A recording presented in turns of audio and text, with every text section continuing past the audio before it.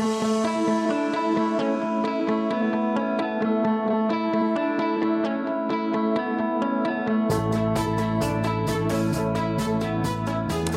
right. Well, as you've heard, this is the 100th message, okay? And I just thought I would show you, as Eric said, what this message series looks like in paper. Oh. So it's about 1,500 pages of notes, and there's a lot of stuff that never made it here, that got cut out, that's still in my files. But today we're going to wrap it up, and I'm excited for what God has shown us and what He has in store for us. So very good to see you, my dear. All right. So in our walk through the book of Exodus, in the last 3 messages, we had a message that was called God's Vision Realized. In each one of those, we talked about a specific section. We talked about in the first one about God's plan realized. We looked at the Holy of Holies there, where God was going to assemble that the inner sanctum of the tabernacle, where the Ark of the Covenant was going to be put in place. This was a place that would allow intimacy for the people with God. Then we looked at the next one, which was God's provision, and God's provision realized. And what we looked at there was the fact that God had erected then the holy place. This is where you saw the table of showbread. This is where you saw the golden candlestick. This is where you saw the altar of incense. The golden candlestick representing the Spirit of God. The altar representing the prayers of God's people. And then the table of showbread representing the Word of God. And we saw that that was a place of worship where you could worship in spirit and truth. Then we moved on to the promises realized. And in the promises, what we were in the outer court. And this is when the outer court was assembled. You saw the altar that was there for sacrifice, the burnt offerings. And then you also saw the laver. This was a place of sacrifice. This was a place of cleansing. So we see an area of restoration that God put in place. So the tabernacle as a whole, what we see is it really is a display of God's heart towards humanity. All about a heart of restoring us into a walk, into a fellowship with God. And what we see here is that certainly was the function for the Israelites. But when we consider the tabernacle for us and what it pictures us, our walk with God as believers. And it is this: we're to walk with intimacy with God. We're supposed to walk worshipfully with God. And we're also supposed to walk restored with God. But see, like the Israelites, even though those sound simple, well, just intimate, yeah. Worshipful, absolutely. Man, restored, oh yeah, I'm all about it. They struggle to walk in the way that God intends for them to walk. And what we find is we struggle as well to walk in the way that God intends. He wants that for us. He wants fellowship with us. He wants a walk with us that's the restored and intimate and full of worship, but there's a struggle. And what we've seen is we've watched with the Israelites, we've seen them at their best, but guess what? We've also seen them at their worst. Now, as we consider this and we think about from God's perspective, looking at our lives, I think God has certainly seen us at our best, and He's certainly seen us at our worst. He's seen us at points and times in our life when we're obedient and when we're humble and when we're submissive. And man, those times are so sweet. Amen. But at the same time, He's also seen us when we're arrogant and rebellious, full of self. Right? And this struggle is universal, and this struggle is real. Anyone who's been saved for any period of time knows this is to be a reality. It is a constant fight. Our flesh wants what it wants, and our spirit is constantly trying to work within us. But what we find is the fact that every step of the way, God's there. The good days, He's there, and those bad days, He's there as well. And Jeremiah 23:24 says this: "Can any hide himself in the secret places that I shall not see, saith the Lord? Do not I fill heaven and earth, saith the Lord?" So He's been there from the very beginning, and guess what? He's going to be there all the way to the very end. And amazingly, what we see with God is not only is the fact that He's always there, but it's the fact that God always has a plan. That's the remarkable thing. We think about our lives seem so topsy-turvy and things happen and go, why, what, I don't understand what's taking place. Yet God incredibly has a plan. And the fact that not only does God have a plan, but God is also very adaptable. And what I mean by that is this: God works with our decisions. Right? How many of us have ever made bonehead decisions you just totally regret? You're like, man, if I could go back, I never would have done that before. Oh my goodness, that was the worst plan ever. But thankfully, God is long-suffering, the Bible talks. Long-suffering means patient with humanity. And 2 Peter 3:9 says this: "The Lord is not slack concerning His promise, as some men count slackness, but He is long-suffering to usward, not willing that any should perish, but that all should come to repentance. So what we see is God's heart there. God's heart is, he said, look, you know what? God's this optimist. He's like, look, I want everybody to be saved. I want everybody to turn. I want everybody to hear the truth. And what we find here is that as we're bumbling through life, following our own human wisdom and our own emotions, what we find is the fact that God patiently waits on us. And in the midst of while we're making our bad choices, he's trying to compel us to the right thing. So the Spirit is trying to work through our boneheaded decisions and actually weaving our choices into a plan for our lives. Romans 8:28 says, and we know that all things work together for good to them that love God, to them who are called according to his purpose. And I know we've all heard that before. But if we think about it in a way, and I think I may have used this as an example before, but the GPS on your phone, right? The GPS on your phone, if you consider this, God works like the GPS on your phone. The GPS tells you, okay, you put in the destination. Okay, I want to get to Carolina Place Mall. Boop. And it goes, okay, make a right turn. And you're like, I think I'm going to go left. Does the GPS go, that's it, you're on your own? Done with you. You're dead to me. No. It goes, recalculating. Hey, bonehead, recalculating. Okay, now we go up here, make a right, da-da-da-da-da. And then you follow it for a little while, and then you make another wrong turn. That's it. 2 times. That's it. I'm done. No. Recalculating. And no matter how many moronic things we may do and how many U-turns we may do and all the things we pull off, recalculating.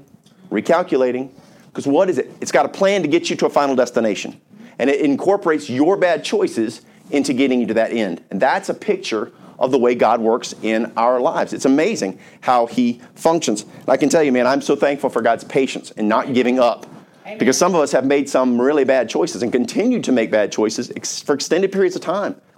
And yet God always is faithful to recalculate and get us back on track. So praise the Lord for that. Ephesians 2:4 says this, but God who is rich in mercy for his great love wherewith he loved us. Okay? So we understand God's patience with us, but there's also that mercy that goes hand in hand with that. And what's so beautiful, we think about this phrase, rich in mercy. Rich in mercy. And when we think about the term rich, many times we think about somebody who has monetary wealth, right? They got tons of money. We might say they're overflowing with finances. But what's so cool is if you consider this term, that he's rich in mercy, God is overflowing with mercy. Amen. He has an abundance of mercy. How many of us are thankful for that? Oh my goodness gracious. Yes. Mercy is to withhold a punishment which is deserved. Amen. Grace means to give you something that you don't deserve. And mercy is withholding something that we deserve. And we certainly can see it displayed to the Israelites. Boy, oh boy. As people have come in the outer court, they're coming with an idea of a hope of restoration. They're coming with sacrifice and with spiritual cleansing. God's doing that. And we can certainly see that that's true for us as well. In the church ages, we're living our lives. We can certainly see that God is merciful and that God is long-suffering. But we've seen in those 3 messages, we saw the plans, God's plans. We saw God's provisions. We've seen God's promises. And then now today, as we finish our walk, we're going to see God's presence manifested in our message today, which is called the presence of his love. Let's pray. Lord, we thank you so much for today. God, thank you so much for giving us this time where we can gather around the word of God. Thank you for the scripture, Lord, that is so rich, that is so powerful, God, that literally grips us in ways that nothing else can. Thank you for the divine and supernatural nature of the word. I pray that, God, you'll speak to our hearts today. Help us to hear from you. Lord, I know you've spoken to me throughout the week, and I'm asking you now to speak through me. Lord, that the human element might be removed. Help this not be a message from me, but a message from you. In Jesus' name, amen. All right, so last week we saw the tabernacle come to a finish. In Exodus 40, verse 33, we heard this. It says, and he reared up the court round about the tabernacle and the altar and set up the hanging of the court gate. That was the very last piece. So Moses finished the work. Okay, so the work was done. Every part was put in place. Every piece of furniture was set exactly where it's supposed to be.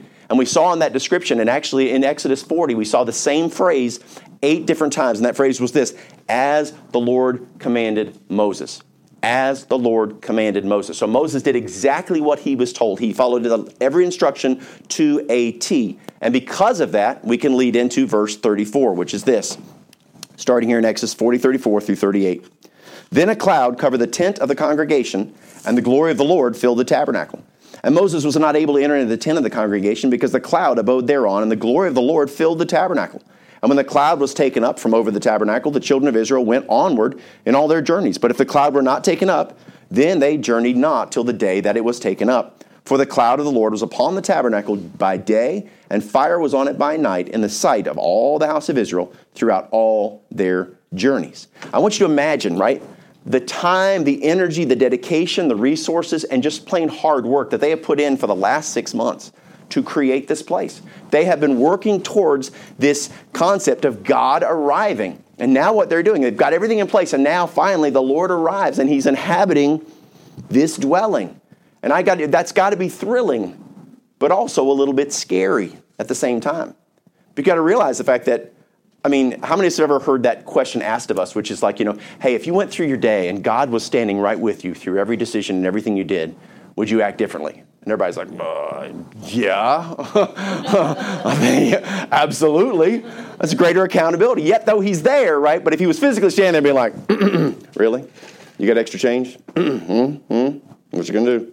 Right? We'd be like, oh, yeah, you're right, Lord. I'm going to do the right thing.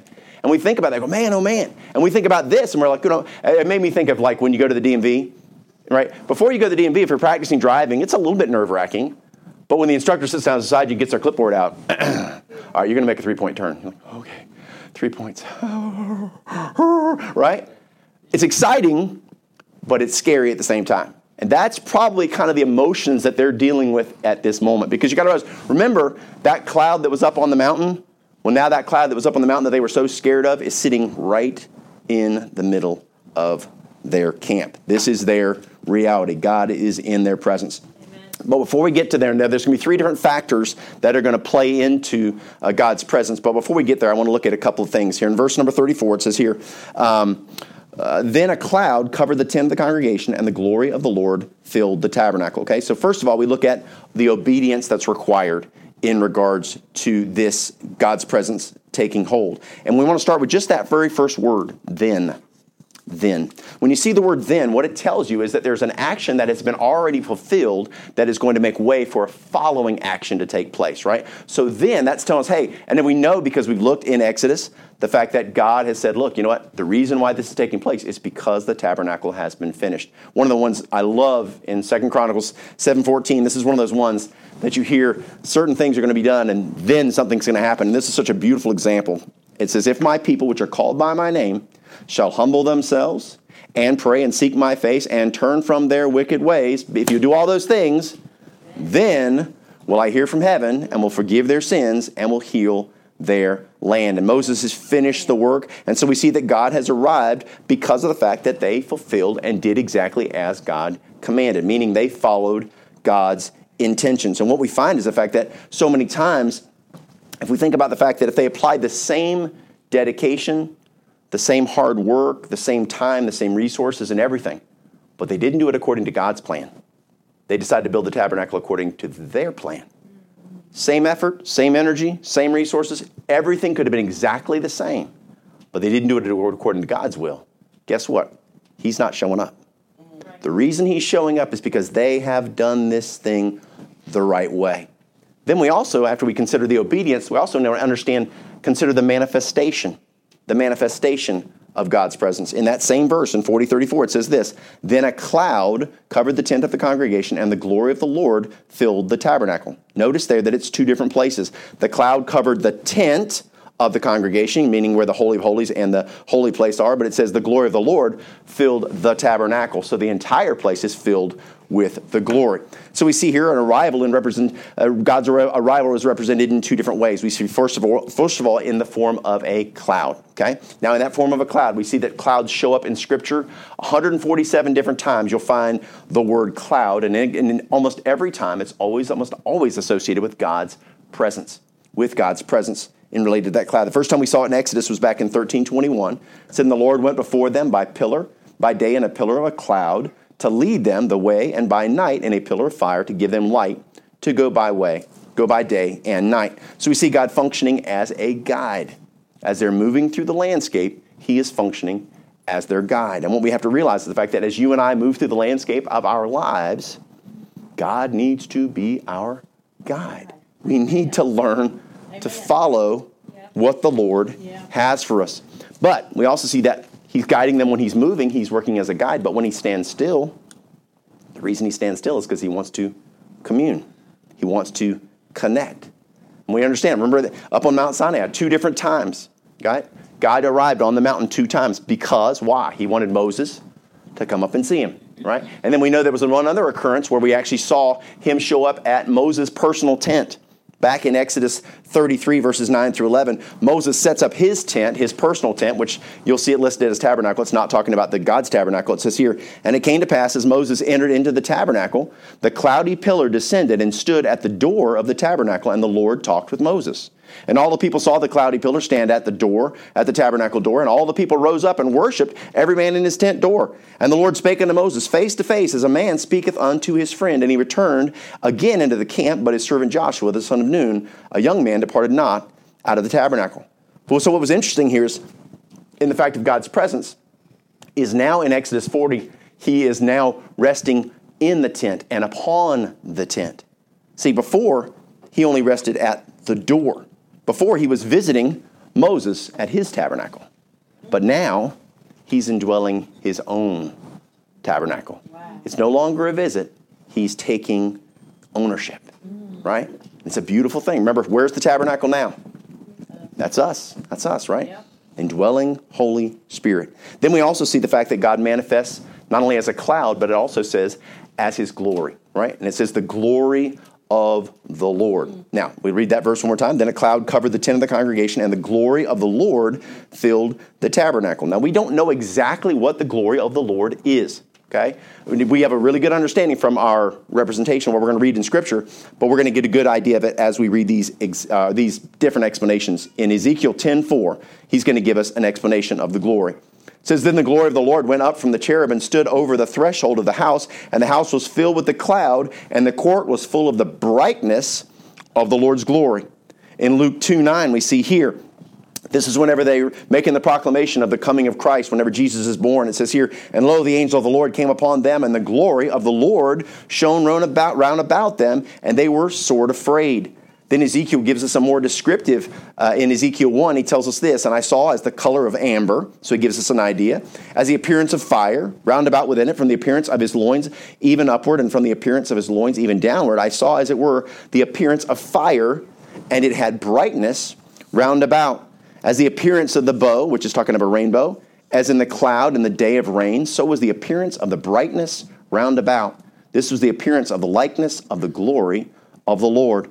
And when I saw it, I fell upon my face, and I heard a voice of one that spake. So the glory of the Lord appears to be a manifestation of incredibly intense, bright light, overwhelmingly powerful. In this case, the cloud is on the tent, but the glory is filling the entire tabernacle. Just picture the scene, right? As the cloud that was, as I said, on the mountain is now sitting right in the middle of your camp. And then the glory of the Lord, this light is just exploding out from this point. All these Israelites, they've all been working. And when they set all that stuff up and they started backing up, and all of a sudden it was like, whoa, and this took place. Holy, everybody's like, goodness gracious. And Moses is like, ah! I was like, wow, what is going on? This is unbelievable. And what we find is this leads us into the next thing. This is the first factor, as I talked about. There's going to be 3 different factors about God's presence. And this is the first one, which is our posture.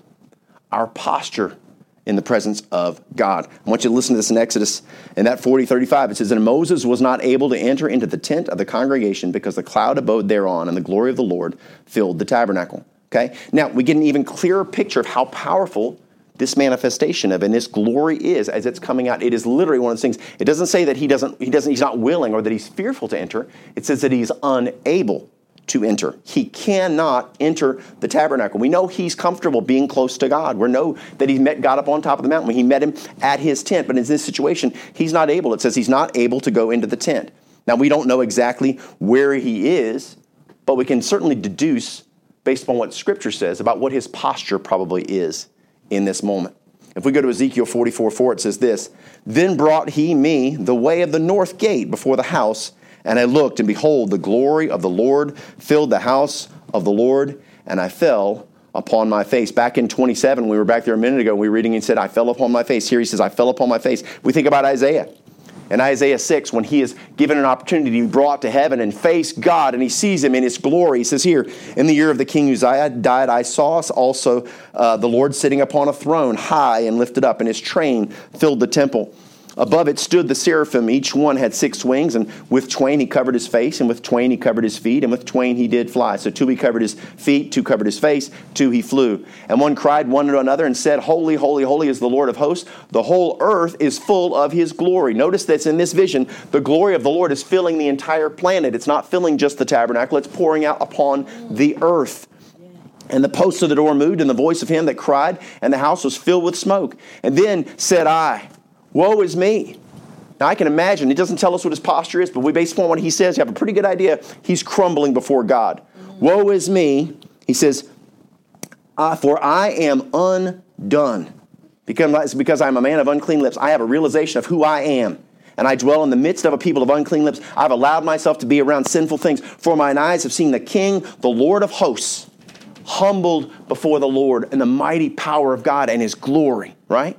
Then we look in Revelations 1, verses 16 and 17, as John is called into heaven to have a first-hand realization of seeing God. And he says, and he had in his right hand 7 stars, and out of his mouth went a sharp 2-edged sword, and his countenance was as the sun shineth in his strength. And when I saw him, I fell at his feet as dead. And he laid his right hand upon me, saying unto me, Fear not, I am the first and the last. Hey, this is God. In Matthew 17, verses 5 through 7, this is the Mount of Transfiguration. This is James, Peter, and John. Listen here. It says, While he yet spake, behold, a bright cloud overshadowed them. And behold, a voice out of the cloud which said, This is my beloved Son, in whom I am well pleased. Hear ye him. And when the disciples heard it, they fell on their face and were sore afraid. And Jesus came and touched them and said, Arise, and be not afraid. So we see very similar occurrences here. Some Old Testament, some New Testament. And there's a difference between the two, if we'll notice. Notice it with Isaiah and with Ezekiel. God, yes, they fall before him and they're reverent before him, and God speaks. But what you'll find as you read the scripture is God's just instructing them on how it is they're to live. This is what you should do to live your life, and this is how you need to lead others. But there's a difference. Notice in the New Testament, we find here in Revelations, and we also find in Matthew, that God doesn't just simply tell them what they should do. What he actually does is he tells them, don't be afraid. Don't be afraid. Ezekiel and Isaiah, they're fearful. With good reason. And John and James and Peter, they're fearful too. But God says, hey, I don't want you to be afraid. And there's a reason why. Consider this. For these men, the Old Testament humanity is still working for salvation, as their redemption was through faith and works. Faith and works. But what we find here is when you get to the New Testament, Jesus did the work. Right? It's no longer about work and faith. It's faith alone. He says you need not be fearful in the fact that of the work that you need to do, because understand that I've already done it. The Lord tells them not to be afraid, for the work of salvation was done by him. They wouldn't have to earn it, just simply receive it. The restoration of intimacy with God was accomplished through Christ. See, it's his love for us. The relationship with man, with humanity, between man and God was changed forever because of his love. You and I are given an unbelievable opportunity. Instead of dealing with the separation and the fear that used to exist between God and man. Because of love. A bridge was formed. Right? A truce was established. Amen. A payment was made. Not by us. Jesus. We didn't work. We just trust. And by faith we receive the gift. And the closeness that existed in the Garden of Eden can be restored. Just like that. It's awesome. Listen to what Jesus says here in John 15:15. Henceforth I call you not servants, for the servant knoweth not what his Lord doeth. But I have called you my friends. For all the things that I have heard of my Father, I have made known unto you. See, prior to this moment, the idea of claiming God as a friend, there's a very few that could even fall into the category. There's only one in Scripture that's ever called God's friend. Abraham is called this in James 2:23. It says this, and the Scripture was fulfilled, which saith, Abraham believed God, and it was imputed unto him for righteousness, and he was called the friend of God. But we saw in Moses, in 33:11, when he came to the tent, it says that he spoke to him face to face as unto a friend, right? And there's something there with each of these men. Both of these men came from lives of being fearful men. They were fearful. They weren't full of faith. They lived lives that were like this. But what you find is over time, they became more and more and more and more faithful. They became more and more men of faith. And what happens is they became unshakable. Eventually, instead of being impacted by their circumstance or by their emotions, they learned to stand upon what they knew of God. And they had faith in the face of unbelievable circumstances. And it was the intimacy of submission, obedience, and faith that garnered them the honor of being called God's friend. But because of the Lord's submission, see, because the Lord Jesus Christ, he submitted. And because of his obedience unto death. In the age of grace, all we have to do is have faith. Amen. Faith and faith alone. Just a matter of faith. Look at what Jesus said in John 15:14. He says, ye are my friends if you do whatsoever I command you. Wow. So now anybody who has faith can be called the friend of God. John 15:12. We want to know what his commandment is? He tells us. This is my commandment, that ye love one another as I have loved you. So not only are we to serve God, but we're also supposed to serve others. Right? We're supposed to have a heart of service. And this is countercultural in the fact that we are in a culture that says serve self. Me and me alone. I'm going to worry about mine first and then worry about others. But see, Jesus lays it out for us. He tells us what we're supposed to do. In Mark 10, verses 44 through 45, he tells us, he's just talking to the disciples as they're arguing about who's going to be on the right hand, who's going to be on the left, who's going to be the most important disciple. And he says, fellas, hey. And whosoever you will be the chiefest shall be servant of all. And even, he says, for even the Son of Man, he says, even I, who is the top dog, I'm top, what is it called? Head cheese? That's not good. No, head cheese is not good. What do we call it? Top cheese? What is it? Big cheese. Big cheese, that's it. Not head cheese. That's terrible. The big cheese. It says, for even the Son of Man came not to be ministered unto. I didn't come here to be served, but to minister. Amen. And to give his life a ransom for many. Not only did I come to serve, but I came to give all, even my very life. So, it is our very service to humanity, and with a surrendered heart that gives us the intimacy with God that we crave, which will allow us to be called a friend of God. And what I want us to do is challenge ourselves in 2021. I know our culture is going to tell us to serve ourselves. Amen. Our culture is going to tell us to watch out for us. Our culture is going to tell us to sort of, circle the wagons. But we need to reach out. We need to care for the world. Amen. We need to have a heart for humanity. We have a heart for the lost world. We must find ways that we get out of our own comfort zone and do things for somebody else. We can make a decision. Again, if we're not careful, we'll fall right into taking care of ourselves, and we need to be worrying about taking care of others. So we see here, as we get back to Moses, in this moment, as the glory of the Lord covered the tabernacle, not even Moses is able to get intimate with God. There's that separation. Now understand, at this time, there's still a separation between God and man. There's still that fear that's related, and that would stay until Jesus' death on the cross, which will provide us that unprecedented access to the Lord. But we see here, not only do we get to be God's friend, but there's also need to be a reverence that's attached to that. A reverence. Now, not a reverence that's out of fear, not fear of damnation, but actually a love of God, a reverence for the Lord, out of thanks and gratitude. 1 Corinthians 15:57 says this, but thanks be to God, which giveth us the victory through our Lord Jesus Christ. Thanks be to God. So many times we don't take the time to thank the Lord for the things that he's doing in our life. We wake up every day and we just kind of roll on through our day. Yeah, thank you. Thanks for the day, Lord.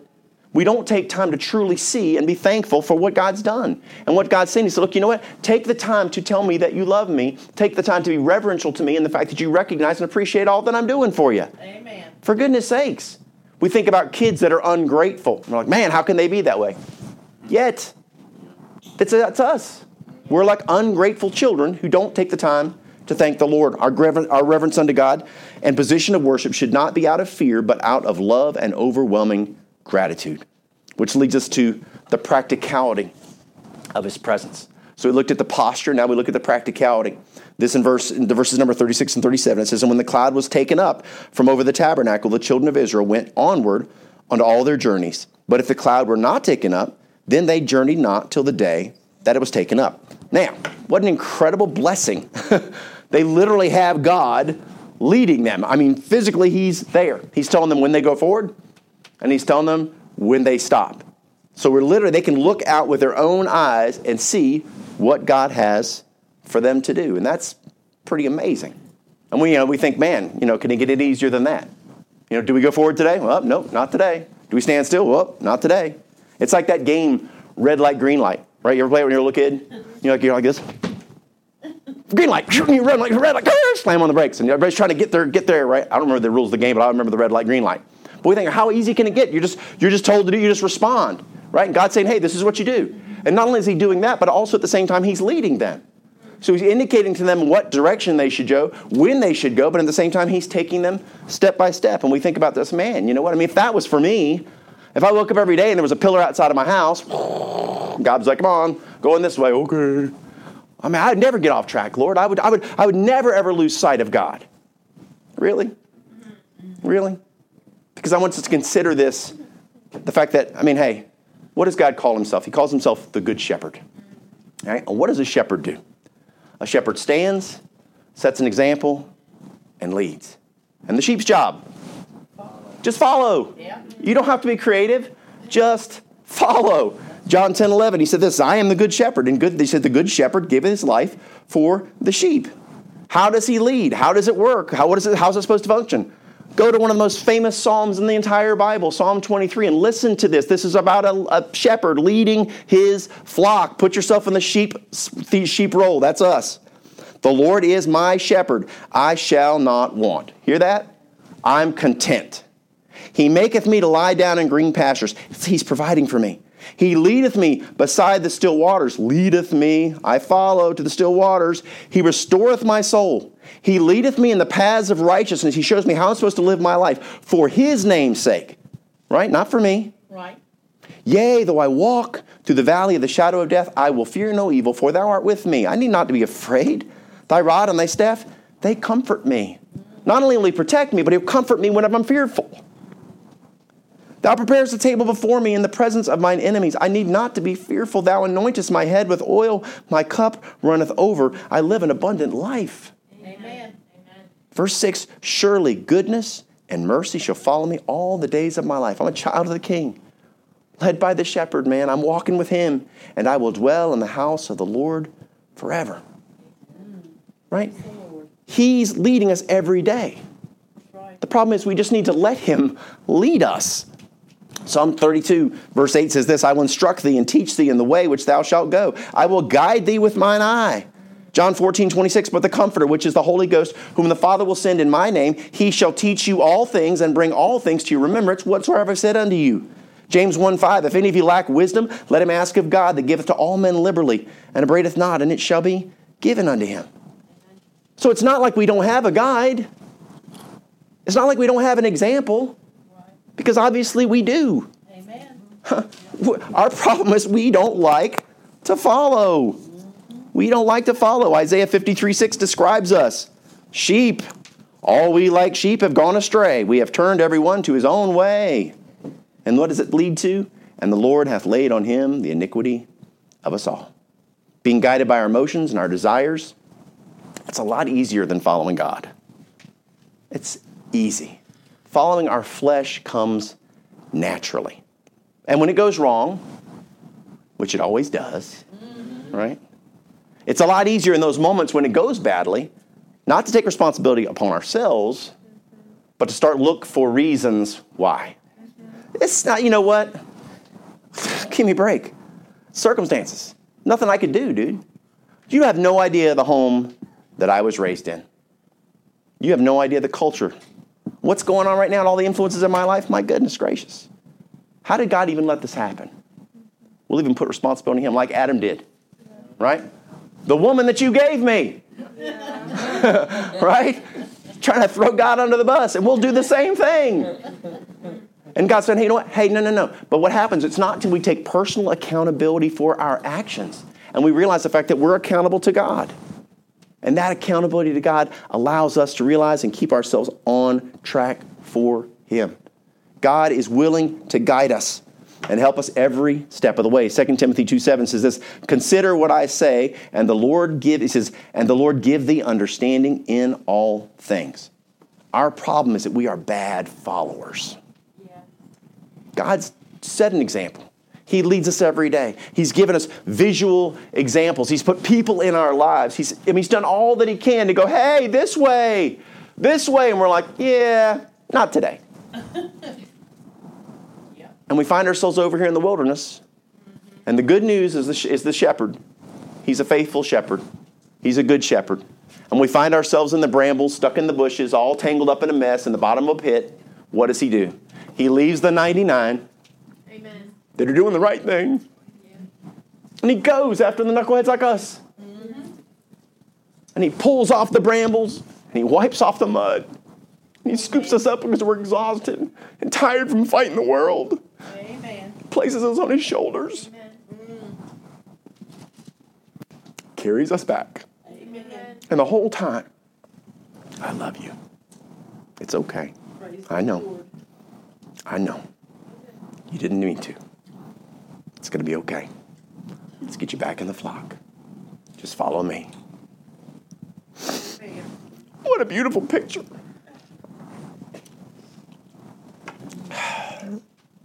Many times they followed because of fear, but we're given an opportunity to follow because of faith. Thank God.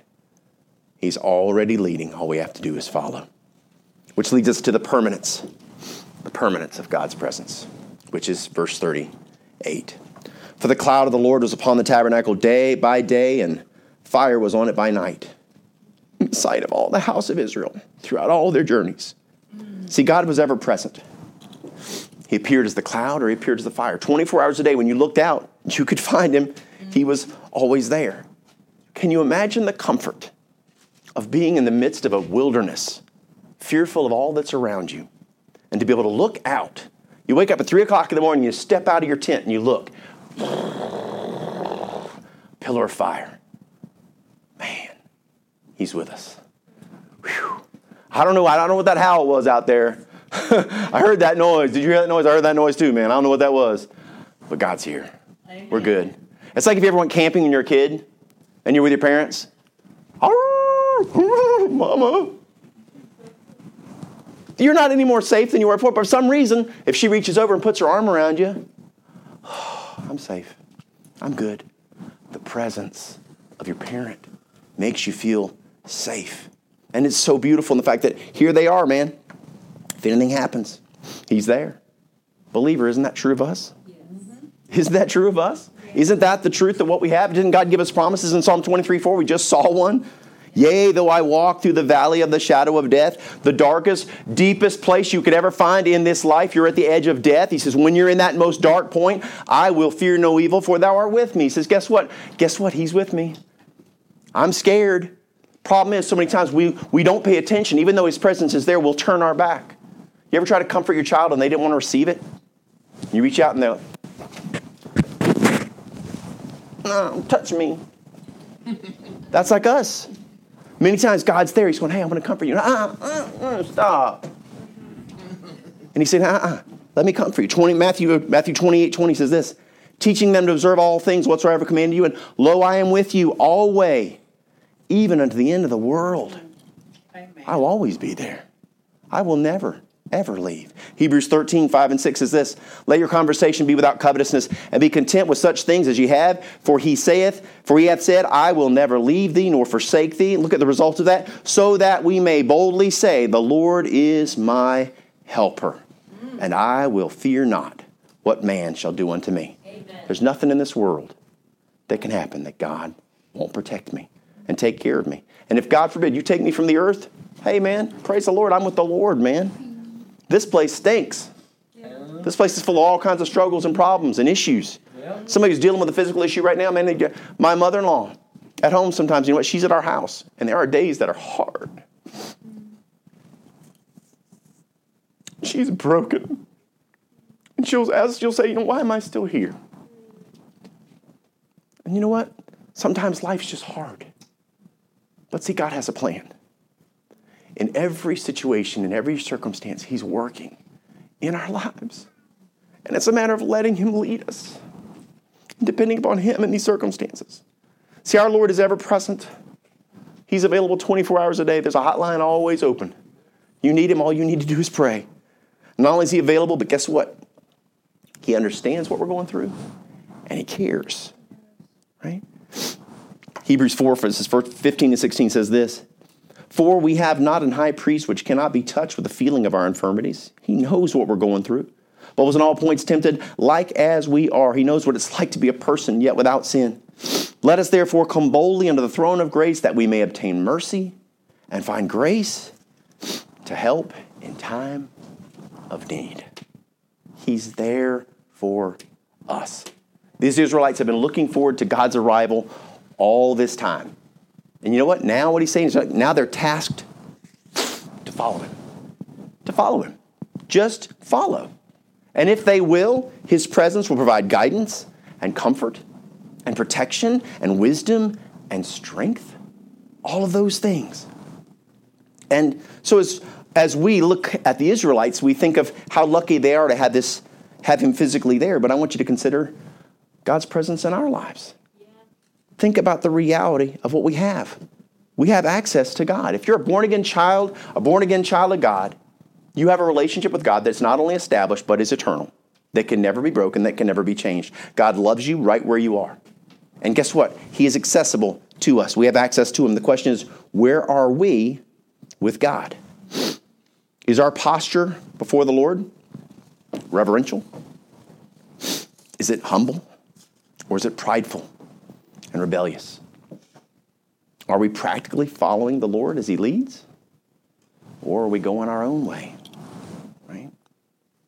Are we living in the assurance and the permanence of him in our lives? Right? Walking in victory as a child of the King. Walking in victory. Understanding instead of living a defeated life.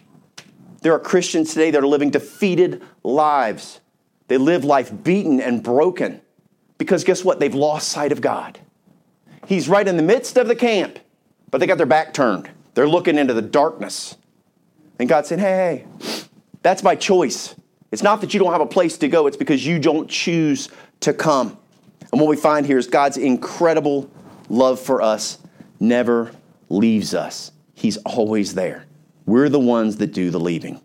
Now, if that's you today, wherever you are in your walk, if you're the one that's leaving, you're the one that's walked away from God, you're online, you're watching this, wherever you are, understand that God's there for you. Like the prodigal son's father, standing with his arms open. The Bible says that he's watching. He's watching. God is waiting on us. He's looking for our return. And as we're the prodigals and we drift away, he stands like this with arms wide open, ready to lovingly receive us back. The wait's over for the Israelites, and it can be for you if you'd be willing to humble yourself before God, allow him to guide your life, and claim the victory that's already yours. So then instead of living in isolation, feeling alone and broken, we can experience the presence of his love. You see, in Exodus 40, we see the presence of God is certainly real for the Israelites. It's real, it's tangible, it's a part of their life. The question is for us. Is it real for us? Is God's presence real for us? Are we depending upon him? Are we walking in following his direction? Are we doing what he's called us to do? His presence is available to all of us. It's just a matter of whether or not we're willing to claim it. He's waiting on us, waiting on you to turn to him. Let's pray. Thank you, Lord, for today, for giving us a beautiful message about your presence.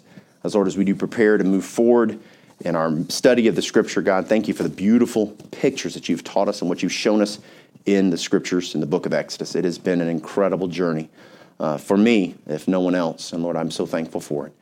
And with our heads bowed, with our eyes closed, if you're here today and God's spoken to your heart and you're working your way back, I want you to know that God is here and he's waiting on you.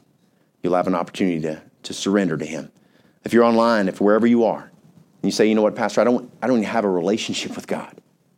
Understand, that's the very first step, is getting established with a relationship with him. It's not through works. It's through faith. For by grace you are saved through faith, and that not of yourselves, it is a gift of God, not of works, lest any man should boast. By faith, the Lord is willing to receive you. He's done all the work. When Jesus went to the cross, he paid for the sins of the world because of love. And it's that love that he extends to you today. If you're here or you're online, wherever you are, you want to receive that gift. He's waiting on you. He's done everything. It's simply up to you to respond. So if you want to receive Christ as your Savior, I'm going to give you an opportunity to pray. And it's not a matter of the words of the prayer that will do anything for you. It's not that at all. This is not a ceremony. There's nothing that's to be done because of the church. This is between you and God. If you're online, you're watching this recorded, you can do this right now. And you're going to talk to the Lord because guess what? 24 hours a day, he's ready, willing, and able to receive you. So with our heads bowed and eyes closed, if you want to receive Christ as your Savior, you realize that you are lost and you're undone without him. Or maybe you're broken. You need to be restored. This is your time. I want you to pray after me. I'm going to repeat you. I'm going to pray. I want you to repeat after me. It's just the words will not save you, but it's the intention of the heart. With our heads bowed and eyes closed, repeat after me in your heart and mind. Dear Lord, I know that I'm a sinner, and I am so sorry for my sins. I know that I've hurt you, I've hurt myself, and I've hurt others. I repent of my sin. I turn from who I was to receive you as my Savior. Lord, I'm asking you to come into my heart, to forgive me of sin, and to save my soul. Lord, thank you for saving me. I'll see you in heaven one day. For it's in Jesus' name I pray and give thanks. Amen. Head still bowed, eyes still closed. If you're here today and you prayed that prayer, and you were sincere, and you meant business with God, and you said, you know what? I called upon the name of the Lord, and you know what he did? He came into my heart, and he saved me today. If that's you, I'm going to ask you just to raise your hand real quick and put it right back down. I'm not going to call you out. I'm not going to point you out. If you've made that decision, you're online, you can reach out to us. We want to help you in this walk. You've now been established as a Christian. You're now have an opportunity to walk with God. We want to show you how to experience his presence fully and completely. Lord, thank you so much for blessing us with this time. I pray, God, that you'll guide and direct us, Father, through this year to come. Lord, help us to start out on the right foot, serving others, God, having a heart that's broken and submissive. Lord, help our posture before you to be humble. Lord, help our practicality be about us following you every day. And Lord, the permanence of you, Lord, help that to be something we cling to and always hold tight. God, that you are always with us. You'll never leave us nor forsake us. Thank you for your word. Thank you for this time. In Jesus' name, amen.